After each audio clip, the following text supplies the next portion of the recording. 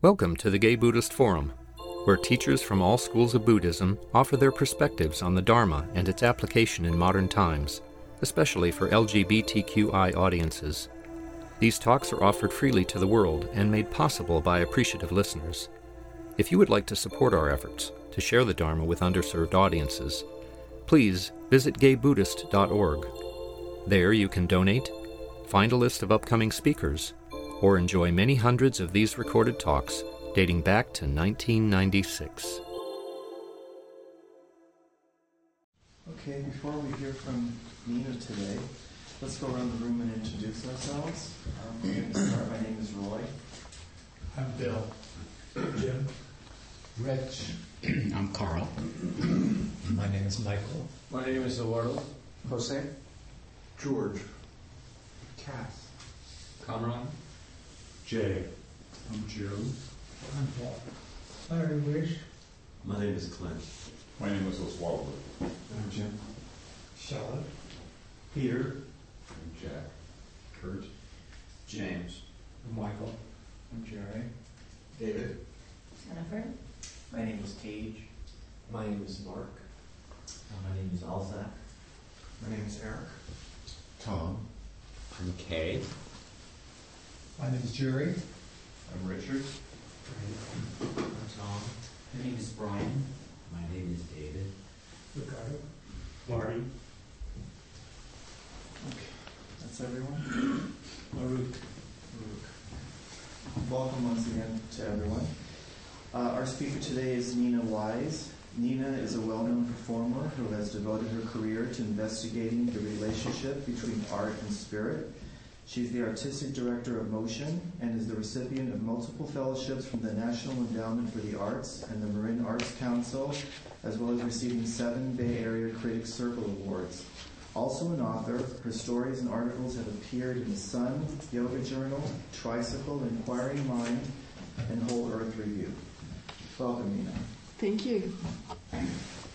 Nice to be here. It's an honor to be here. What a great group. What a beautiful room. So, I'm going to talk today about, I gave my talk a title. The title of the talk today is Spring Awakening. And I got kind of excited about giving this talk. We'll see if I can actually pull it off. Because it's Easter, which isn't a Buddhist holiday. And it's also Passover, which isn't a Buddhist holiday. And it's also the time of year that the Buddha was born. So at the beginning of the month we celebrate the Buddha's birthday. So my hope is to integrate some of these narratives that we're embedded in today and look at what some of the teachings are that are common to all of them. I have a degree in religious studies, so I got kind of excited about this moment in time and seeing if we could make some sense of it in a way that helped us live through these times of the year and identify what they might mean to us, because the myths themselves are somewhat puzzling in a way to many of us. So I just wanted to kind of get a sense in the room. Who in the room, in terms of your religion of origin, you know, what you were raised in, are Catholic? I know some. A lot. Wow. Isn't that interesting? And here you are. Well, good, because we're going to look at some of that. And who are other Christian, Protestant religions? Just about everybody else. And who are Jewish? Anybody Jewish in here? A few. And Buddhist religion of origin? No one. Wow. And Hindu? Muslim? Great. So we're pretty well represented. Okay, good. So that gives me kind of a sense. I was raised Jewish. and I observe Judaism still. So who of you still observe, besides Buddhism, your religions of origin, we might just call them now? Catholicism or Christianity or Judaism or Muslimism? Yeah, keep it up just so we can see. Uh-huh. And who of you have kind of given it up because it doesn't? Yeah. Okay, good. So, thank you. So regardless of whether or not we've given up our religion of origin, I think that those religions, those spiritual traditions inform us in some way. And I was thinking in the past couple of days about it. I haven't really extended this thought process far enough to reach any real conclusions. But I started thinking about Easter Sunday, partly because I was giving this talk today, and how regardless of whether or not we believe in this myth that informs this day, this myth of Jesus having been, and I don't know the myth really well because I wasn't raised in it, but, kind of accused and taken to the cross and crucified and then resurrecting on Sunday. We all take the day off and go to brunch and banks are closed down and our whole culture is somehow affected by this narrative that has landed in our midst, whether we like it or not, or believe in it or not, or whether or not it's from our tradition or not. Here we are. And I found myself madly running around Whole Foods yesterday looking for a chocolate bunny to give to a friend. I just suddenly had to give my friend a chocolate bunny. And I'm a Jew. And the whole thing, and of course they didn't have any. I mean, I went from aisle to aisle with my car, up and down the aisles, going, they must have a chocolate bunny at Whole Foods. And they didn't. And so, in this state of utter consternation at that point, I asked the checkout lady, "Don't you have chocolate bunnies?" And she goes, "Oh, they're entirely sold out." Like everyone was looking for chocolate bunnies. So I didn't get one. So what's that about?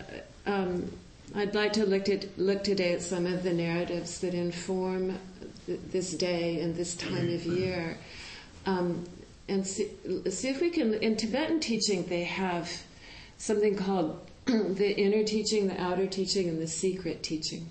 There are layers to the teachings. And it's really interesting to start to investigate those layers and see if we can identify the outer, the inner, and the secret teachings. And the secret teachings are the most kind of esoteric and often most difficult to understand. But in some ways, I don't even want to say it, not necessarily even the most profound, but just gives it this sort of esoteric and deeply spiritual meaning. So we're going to go through some of those layers today around these mythologies. And see what we can find. So the first layer that I want to look at around today is this layer of spring itself. That many of these holidays, I think, occur around this time of year because when we look out at nature, even in the city, when we look out at nature, it's gone through this period of incredible dormancy, especially in other parts of the world where the winter is very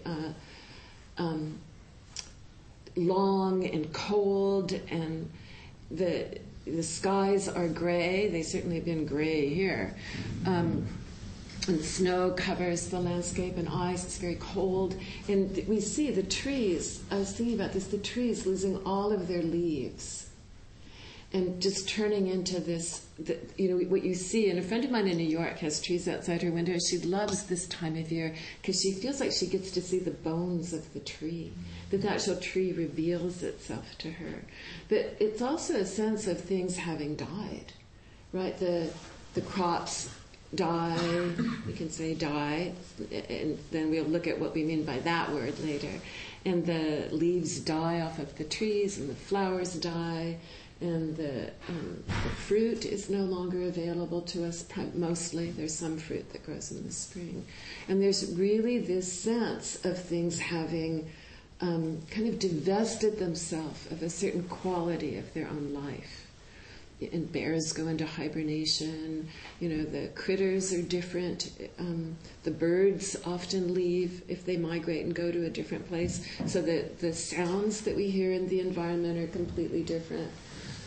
We're moving through this time that has a quality of darkness and coldness and hibernation and lack of color.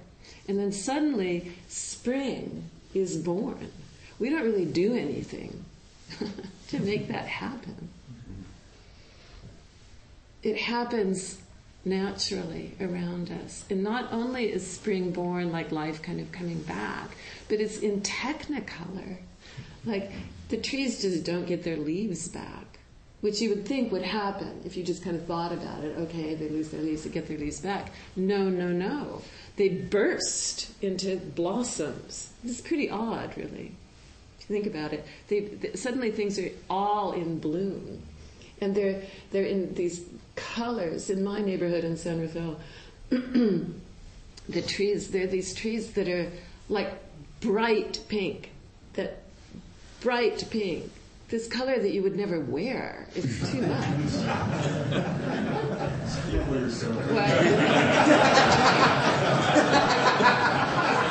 That I would never wear. My mother, however, did. Which is probably why I don't.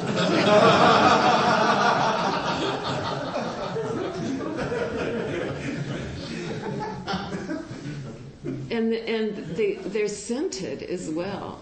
There are lilac trees in my neighborhood. There are a lot of Italians who settled Gersel Park where I live, and they planted a lot of fruit trees and lilac trees. And so not only are they like bursting with color, but they're bursting with scent. And then the birds come back, and suddenly the whole neighborhood is like chirping away in the morning. It's pretty wild. And I think as human beings, there's a need, an organic need to celebrate that time of year, to celebrate with a sense of appreciation, of gratitude, especially when we didn't know that this would happen. Right? You don't know that it will come back. You think it will. You have the experience of it. But because we're not a causal factor in that, we don't know that this spring will happen. And suddenly it happens. And it's really a cause for celebration. And there's I have to find that paper. If you look into the history of the religion, it emerges from, I did print it, I probably left it in the printer, a pagan religion. You can Google it if you're interested, the way I did, where there and there were names of goddesses with names very similar to Easter, Ostere, something like that, and Ashere, and many goddesses that were the goddesses of fertility and birth. And one of the most common stories or myths was that this goddess had a consort, a male consort, I think named Attis, who died and was reborn. And died and was reborn, and died and was reborn. And there were these big ceremonies about that resurrection. So in part what we're doing is celebrating this rebirth of spring all around us. Is there a clock that I might... Yes, I'll keep track for you. You're keeping track, but I might like to also keep track. Here you go. Okay. And when can I go to? We usually go... Are you going to be doing questions and answers? I can do. Okay, and then we usually go till about 10 minutes. Sometimes I'll push it till 5 minutes to the hour. 10 to 12? Yeah. Okay, thank you.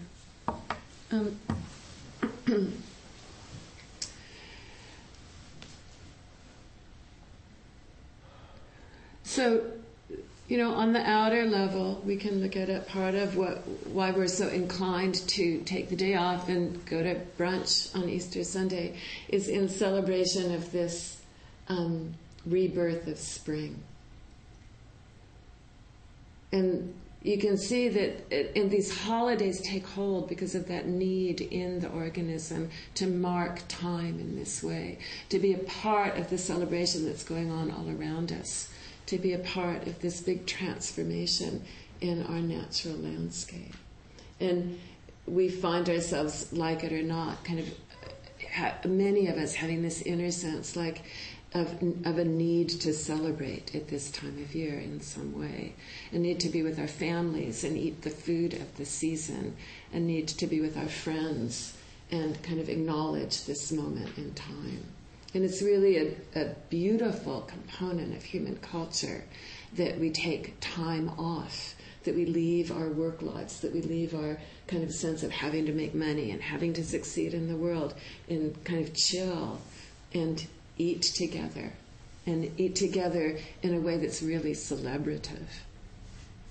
So that's the kind of outer experience, which has many levels to it as well. It's also a time when we look around us that like chickens are being born. There's a big display now at the California Academy of Sciences of chicks. And there's like hundreds of chicks in this big display, and people are coming from all over to watch. We have to look at chicks this time of year. It's terribly reassuring to look at chicks, and chicks lay eggs, and there's this sense of incredible reassurance that chickens are being born and chickens are laying eggs and we get to eat them. And so we paint them and go, look at what's happening. We get to have this moment in time when we're being fed by the universe, fed by the forces of nature. And bunnies are being born and lambs. I was just up on the North Coast, and there are lambs gamboling about. Isn't that what they do, lambs? They frolic and gamble. And in the body, there's this sense of reassurance of, oh yes, that life is happening, even though I didn't do anything to make it happen. And bunnies. So what we also can look at, and this is a little more complicated, is in the same way that nature is being reborn all around us, we also have the opportunity to be reborn. What does that mean? To be... The outer myth is that Jesus was crucified and then reborn, right? There was a resurrection. And what I've been thinking about in terms of what that might mean has to do with the opportunity in our own lifetimes to reawaken, we might call it, to our own essential nature, or what we call Buddha nature. The Buddha also was reborn in a way. He left the palace. He was born a prince. He left the palace. And he saw, the story goes, he saw on the streets, before he left the palace, that, do you know this story about the Buddha and his birth? That he was not allowed to leave the palace because someone had whispered into his father's ear, the prophets, that he would leave. And so they kept him sequestered in the walls of the palace. And he talked his driver, basically, his carriage driver, into letting him out. He goes, I don't really have to stay here. Take me out. He'd become good friends with his helper. And off he went into the streets. And he saw a man who was very ill.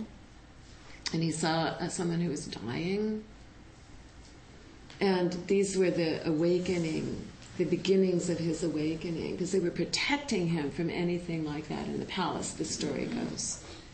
And so he fled, because he felt like he had to understand aging and decay and illness and death and dying, that he had to come to terms with those realities, that suffering, human suffering. And so he took to the streets, and as a mendicant, as a beggar, he gave up his wealth, he gave up his palatial privileges, and just took to the streets.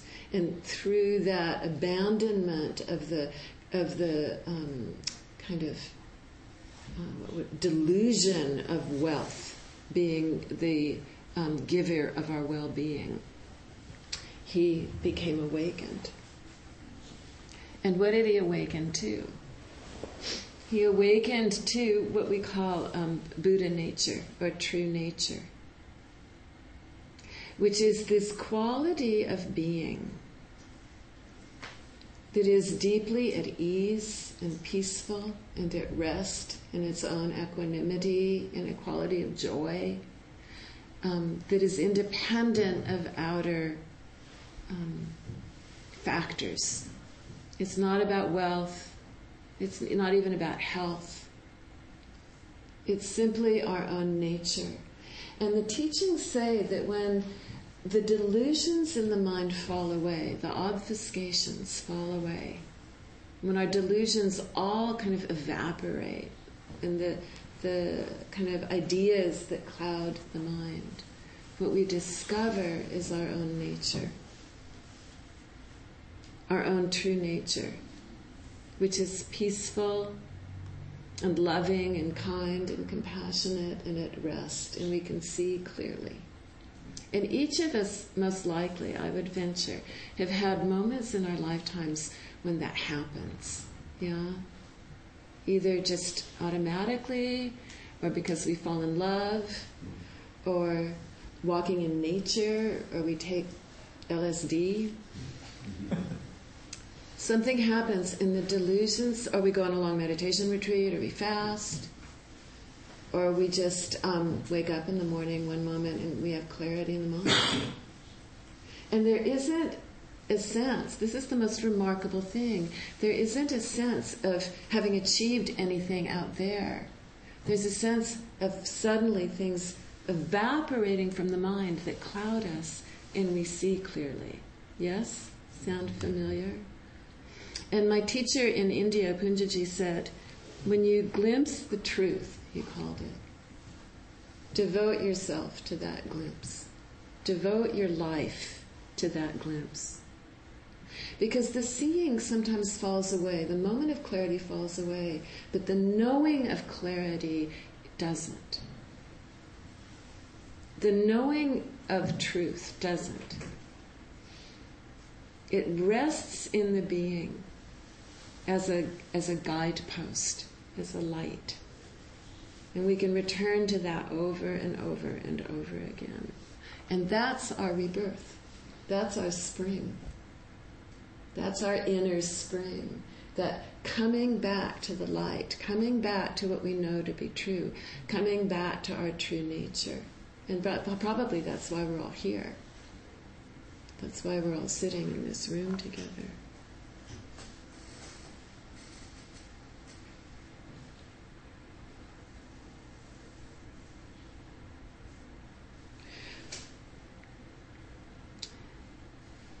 There's all of the Buddhist teachings, are so deeply interwoven. It's incredibly interesting to see how everything informs everything else. They say when we awaken to our Buddha nature, it has two qualities, and it's like the right and the left hand. It has a quality of wisdom, and it has a quality of compassion.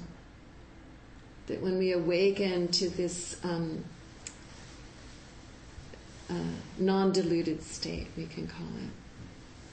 And they say when you put your hands together in that mudra, when you sit, we're literally putting together our wisdom and our compassion that are our nature. And we come to sit to kind of drop into that state of quiet, which can give rise to this insight about our true nature, our Buddha nature.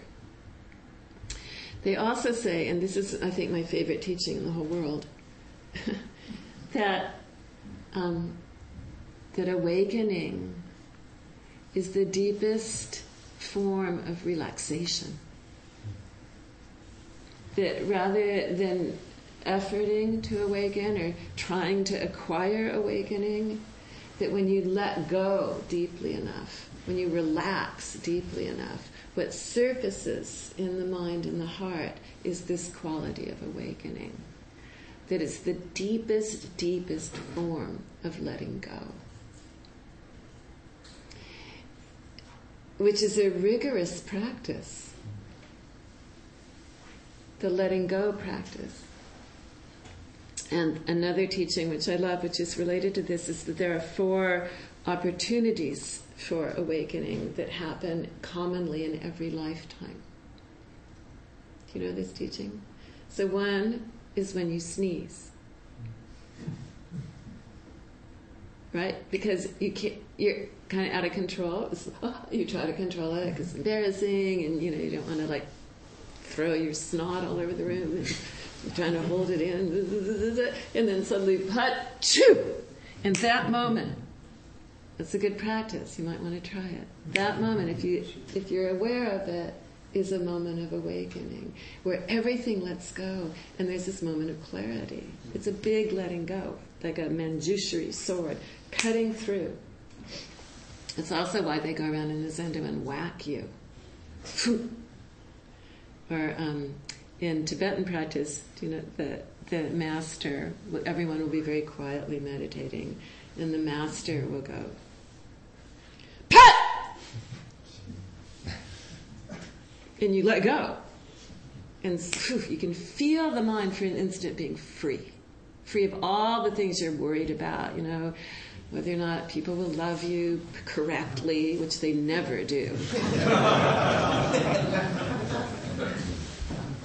Whether or not you'll have enough money, whether or not the radiation will make it from Japan over here and get in your, latte.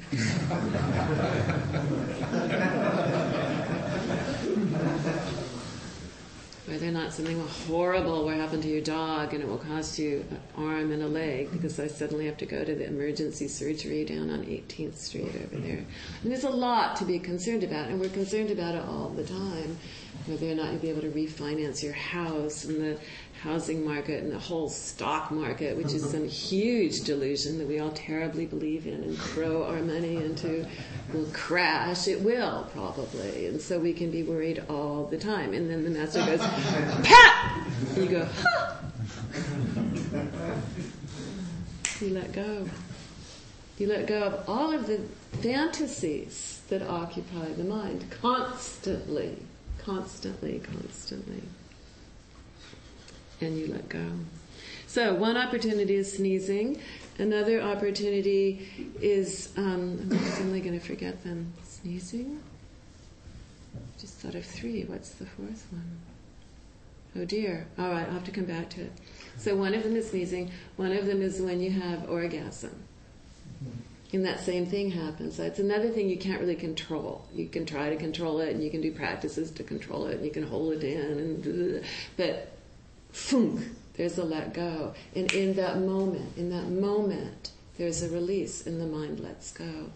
And the 3rd one, and I've forgotten the 4th one, but I'll think of it before the end of the thing, I hope. If not, you can Google it. You can Google anything about Buddhism on the internet. Right now, it's very exciting. The other is the moment right before you die, as you die. There's a moment of very deep letting go. And if you're around somebody who's dying, often you can feel that in the room. Because not only does that person let go, but you let go in the company of that person. There's a contagion, like a mental contagion, where suddenly, even though maybe a moment later a deep grief will set in, that in that moment of letting go, there's a very profound expansiveness. And it's why so many people who are around people who are dying in the profession feel it's a great privilege to be in that moment with somebody, this deep letting go. Who's felt that with somebody dying in a room? And kind of a peace enters your being, and a peace enters the room, and the mind lets go. It lets go of all the delusions that keep us from being clear. So it's a moment of awakening. And what we awaken to again is this Buddha nature, or our true nature, this quality of being that resides within us, regardless of what's going on in the outer world, that has these qualities that are named. The quality of equanimity, peace. And in that peace arises kind of at the same moment a quality of compassion and caring for ourselves and others. a quality of seeing clearly, a quality of joy. But joy is too big a word. It's a joy that is so infused with peacefulness that it doesn't have that kind of joy. It's a whole different quality of joy, which is like a big lake or sky. As we tap into this aspect of ourself that is consciousness itself. And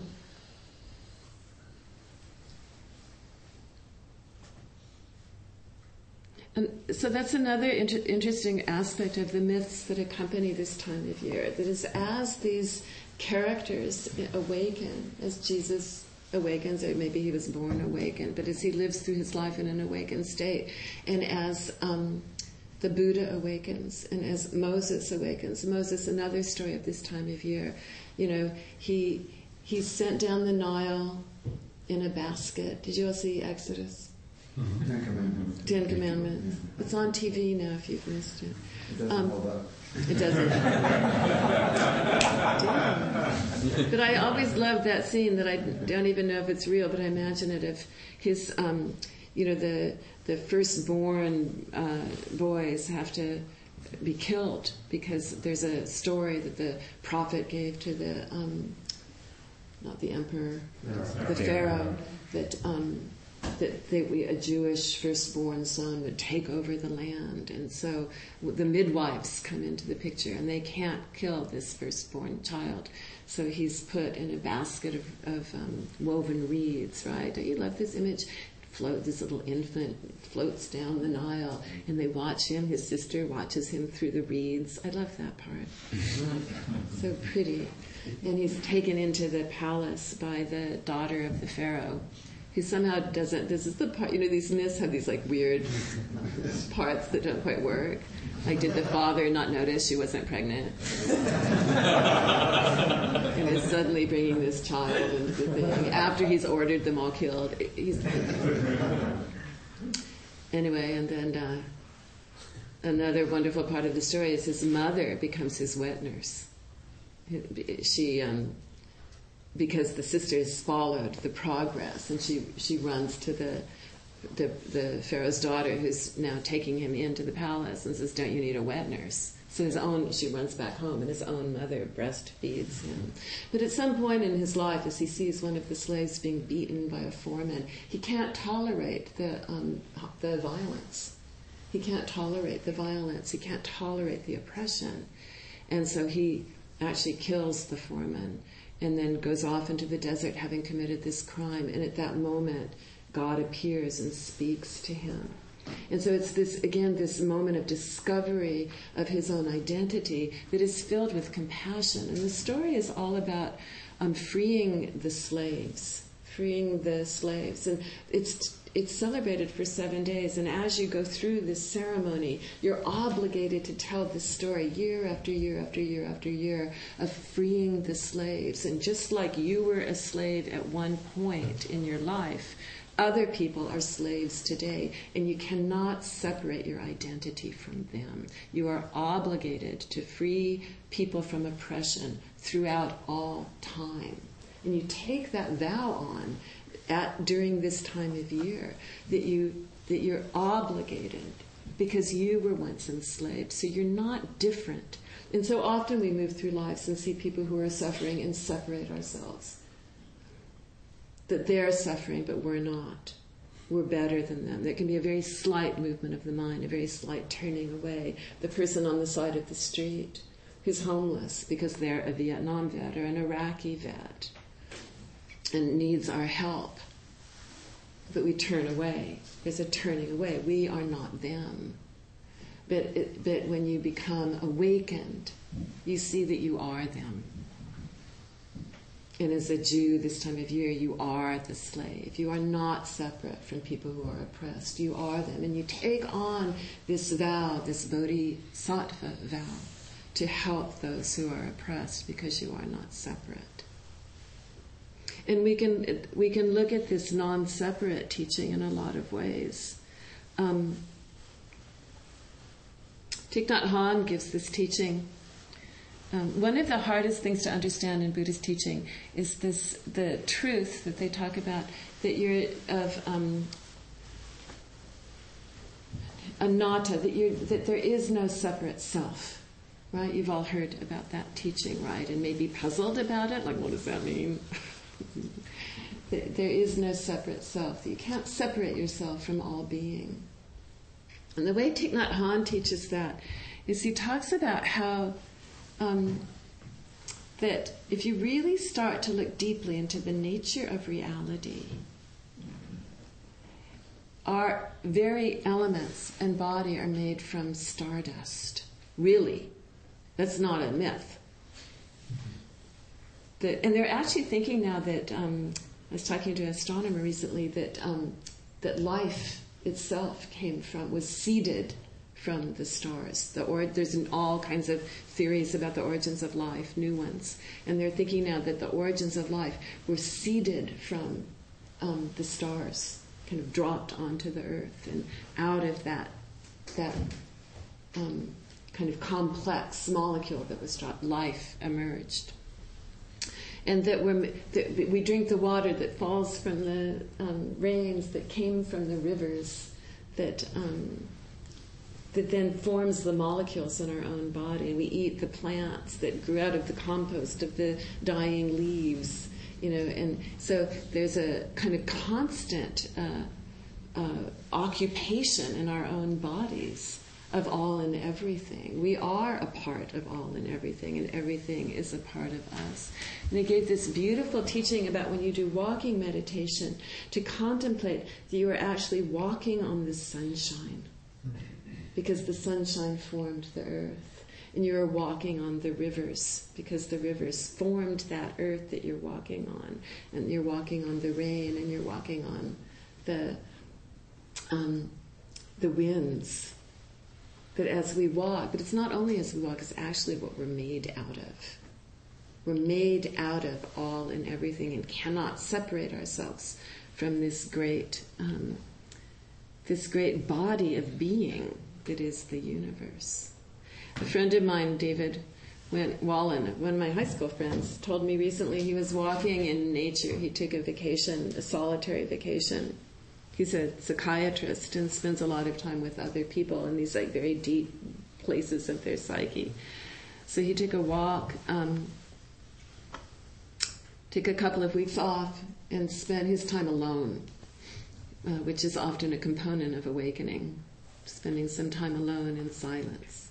Because it's in that moment where our own innate wisdom can arise.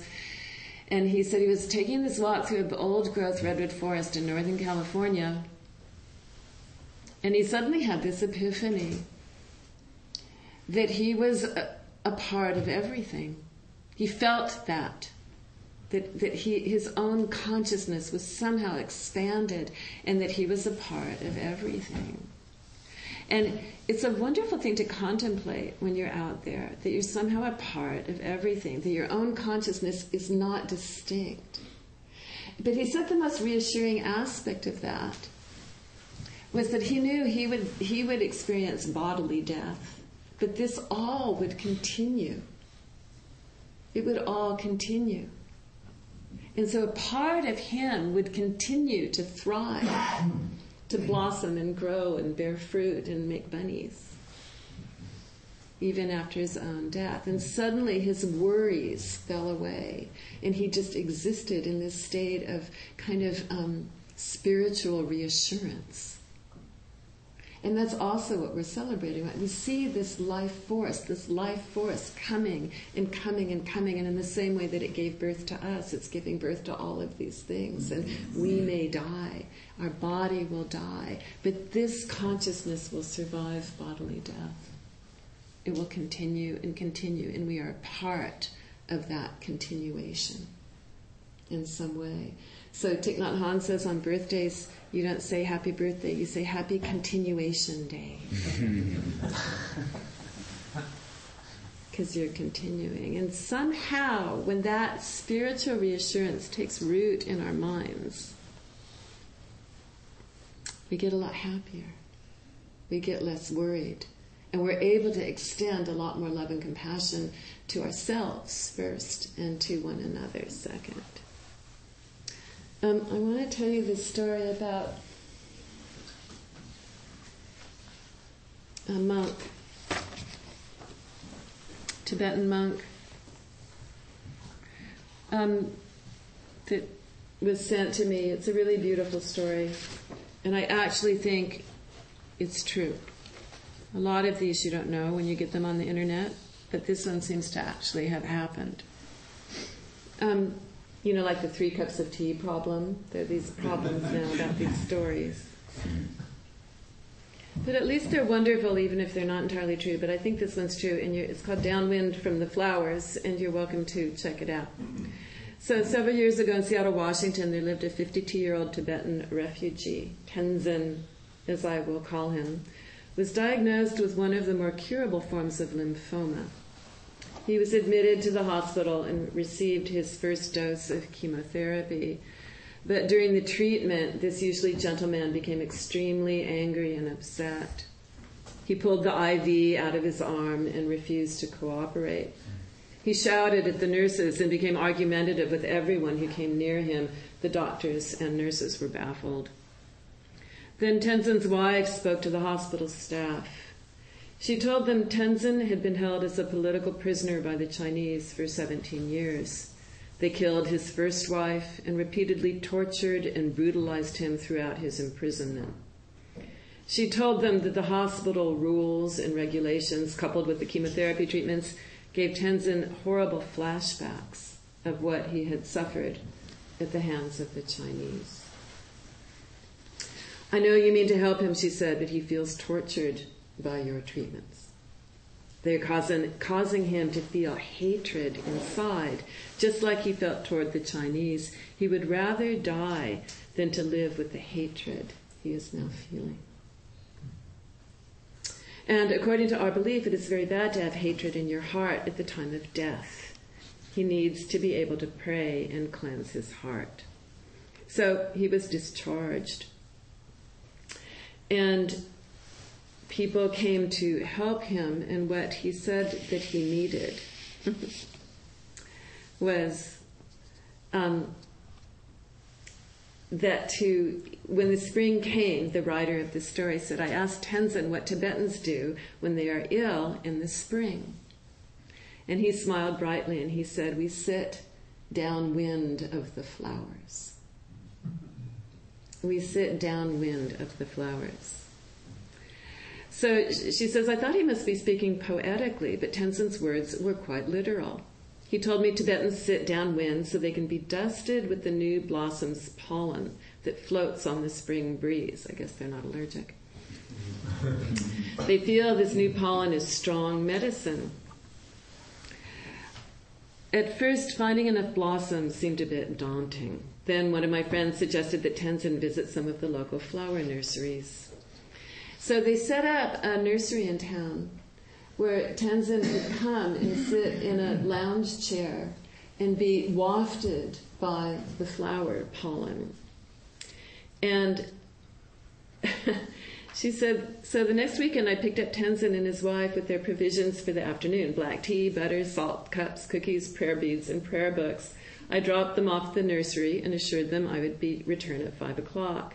The following weekend, Tenzin and his wife visited another nursery. And they went through town to all the nurseries. The third weekend, they went to yet another nursery. The fourth weekend, I began to get calls from the nurseries inviting Tenzin and his wife to come again. One of the managers said, we've got a new shipment of Nicotiana coming in and some wonderful fuchsias. And oh yes, some great Daphne. I know they would love the scent of Daphne. And I almost forgot, we have some new lawn furniture that Tenzin and his wife might enjoy.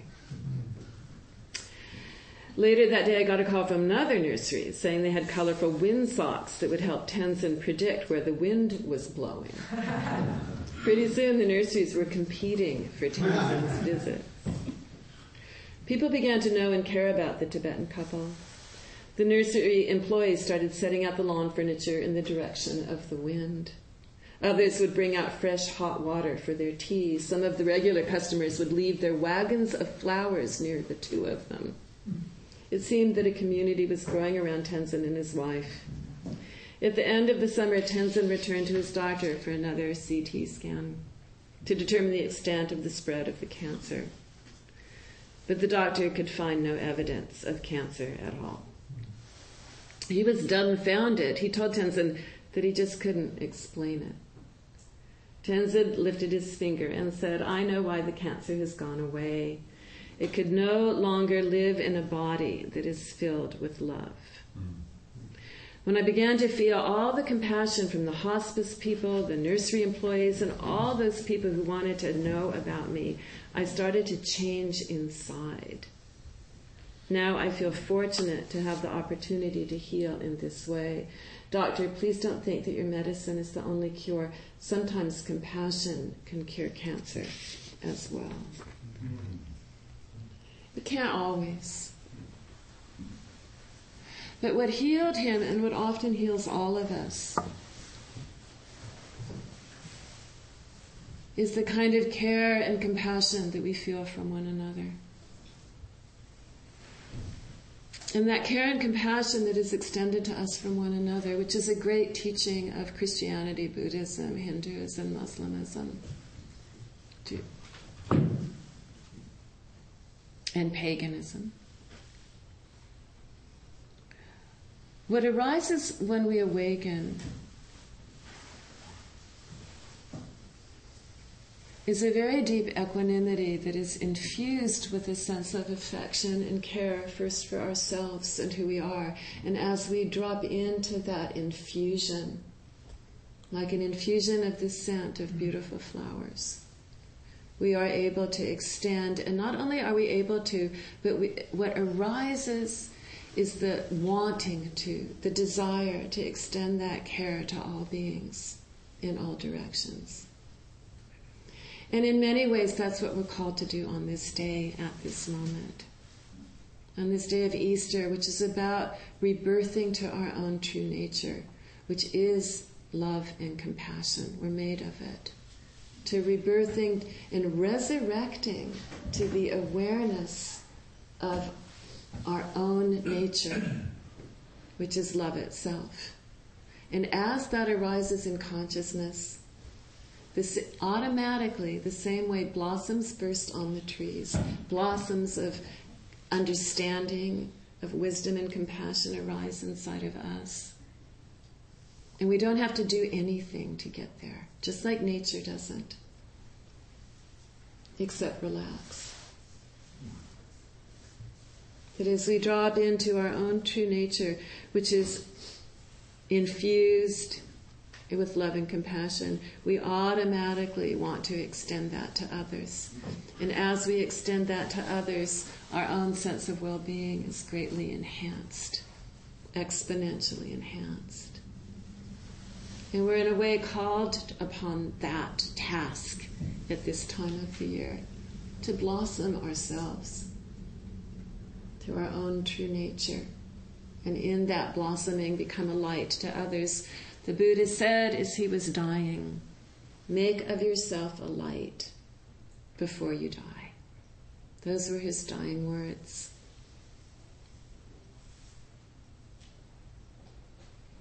And can we do that for ourselves and for each other? There's a great, and I'll finish with this. There's one of the songs that we sing at the Passover Seder is called Dayenu. Yeah, it goes Dayenu, Dayenu. It's very like Dayenu, Dayenu, Dayenu, Dayenu, Dayenu. People get all lively. If you've been drinking, you're all pounding the tambourine. Dayenu, Dayenu, Dayenu, Dayenu. And you like it so much you sing it again. Dayenu. And what it means is sufficiency.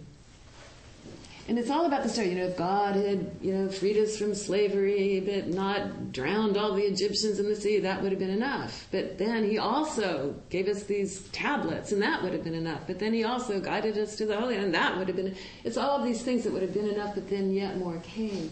So this year, really for the first time, in attempting to understand that, I translated it into my own life. I said, if I had just had my just having my health is enough. But I also have these 2 really cool dogs, and that's enough. But I also have this like really beautiful house, and that's enough. And I also have this fantastic lover, and that's really enough. But she's also gorgeous, and that's enough. But she also came over yesterday and walked the dogs when I couldn't. And that's really sufficient. And it trains us to look at our lives not with the eye of deficiency, which is our common tendency. I can give another whole teaching about that. But with the eye of sufficiency and resting in that sufficiency, we become much more kind.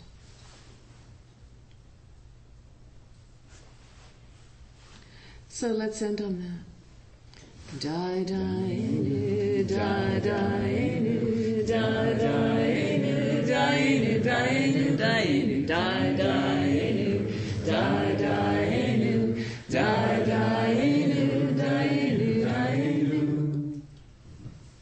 Thank you so much. Thank you, Nina. Will you be around for our social hour till about 12:30, 12:40? I can stay around. And did we want to do some questions? Do we have a few minutes? Will you be around? No, but you'll be able to answer any questions during the social hour. How about announcements? This is for the longer-term members of TDF. They remember we had a member of TDF community. His name is Howard King. Sad news is he died recently. And there's a memorial service for him this coming Saturday. If you're interested, see me afterwards. I don't have the information with me, but I can get the information to you. My name is Cass. I'm the host today. So please stay and enjoy the fellowship of the Sangha. And the universe will feed you. There's tea and refreshments. If you have some tea, please wash your cup with hot soapy water. I'll be going around with a Donna bowl. Please feel free to contribute to meeting the expenses of the Sangha to whatever level is comfortable. $5 to $8 is thrown out as a suggestion. Some people gather around 12:30 to go out to lunch today, maybe for an Easter brunch. So just meet at the front door around 12:30. Thank you. Jerry? Hi, Nina, thank you for coming today. Next week we'll have open discussion. It's I think you're the only new person, but we break up into groups and we have a topic. And I have a mailing list out there if anyone would like to sign. I give improv classes and give performances and Dharma talks like this. So it'd be great if you want to stay in touch to sign the list. I'd love to let you know about other offerings that I'm giving. And there's also some tapes and CDs out there, and Nina's quite fabulous book, the title of which A Wonderful Rich Life When You Don't Have Time, or something like that. It's a wonderful book.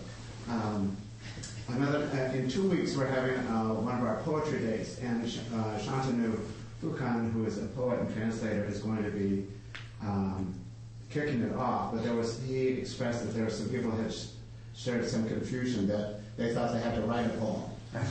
And that's not the case. Just if you've written one that you want to share, that's fabulous. But basically, if there's a poem in your heart, that you know has shed light and truth on your life, please come and share this. We've done this twice before, and it's quite wonderful to hear people stand up and use their voice and really deliver the truth.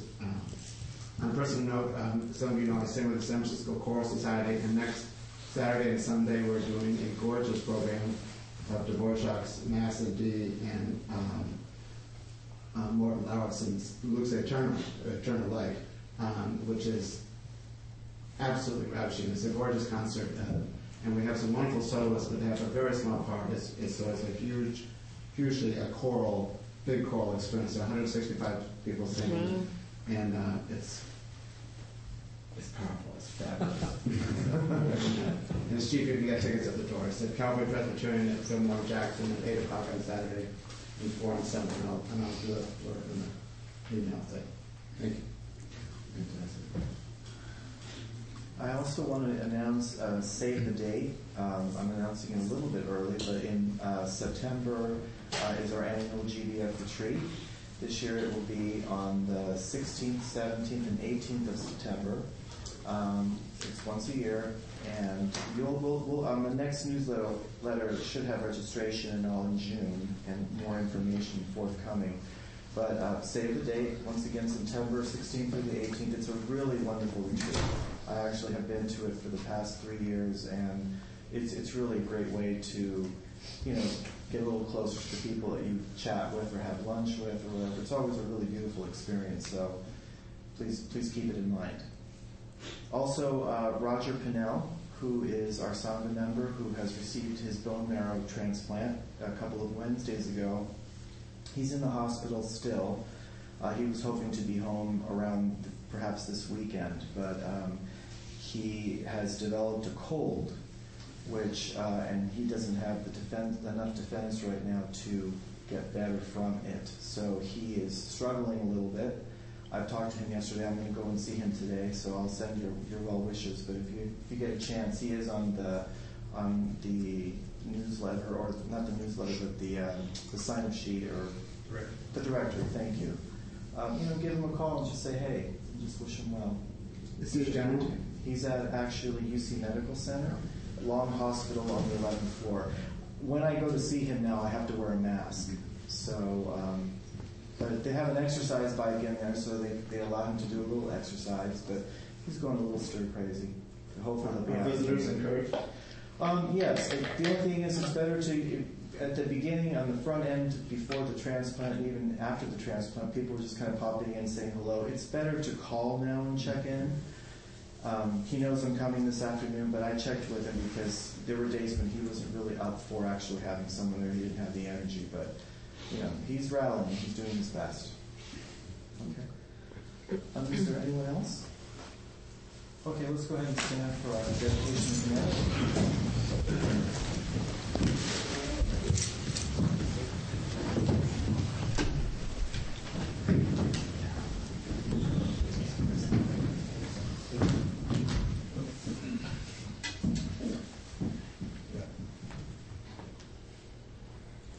By the power and truth of this practice, may all beings have happiness and the causes of happiness.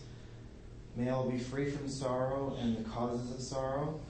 May all never be separated from the sacred happiness which is without sorrow. And may all live in equanimity, without too much attachment, too much aversion, and live believing in the equality of all that lives.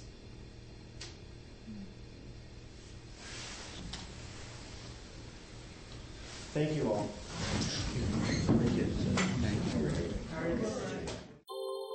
Thank you for listening to the Gay Buddhist Forum. If you would like to hear several new talks per month and be notified of upcoming speakers so you can participate live, please subscribe to this podcast, like us on Facebook, and join our mailing list by visiting gaybuddhist.org.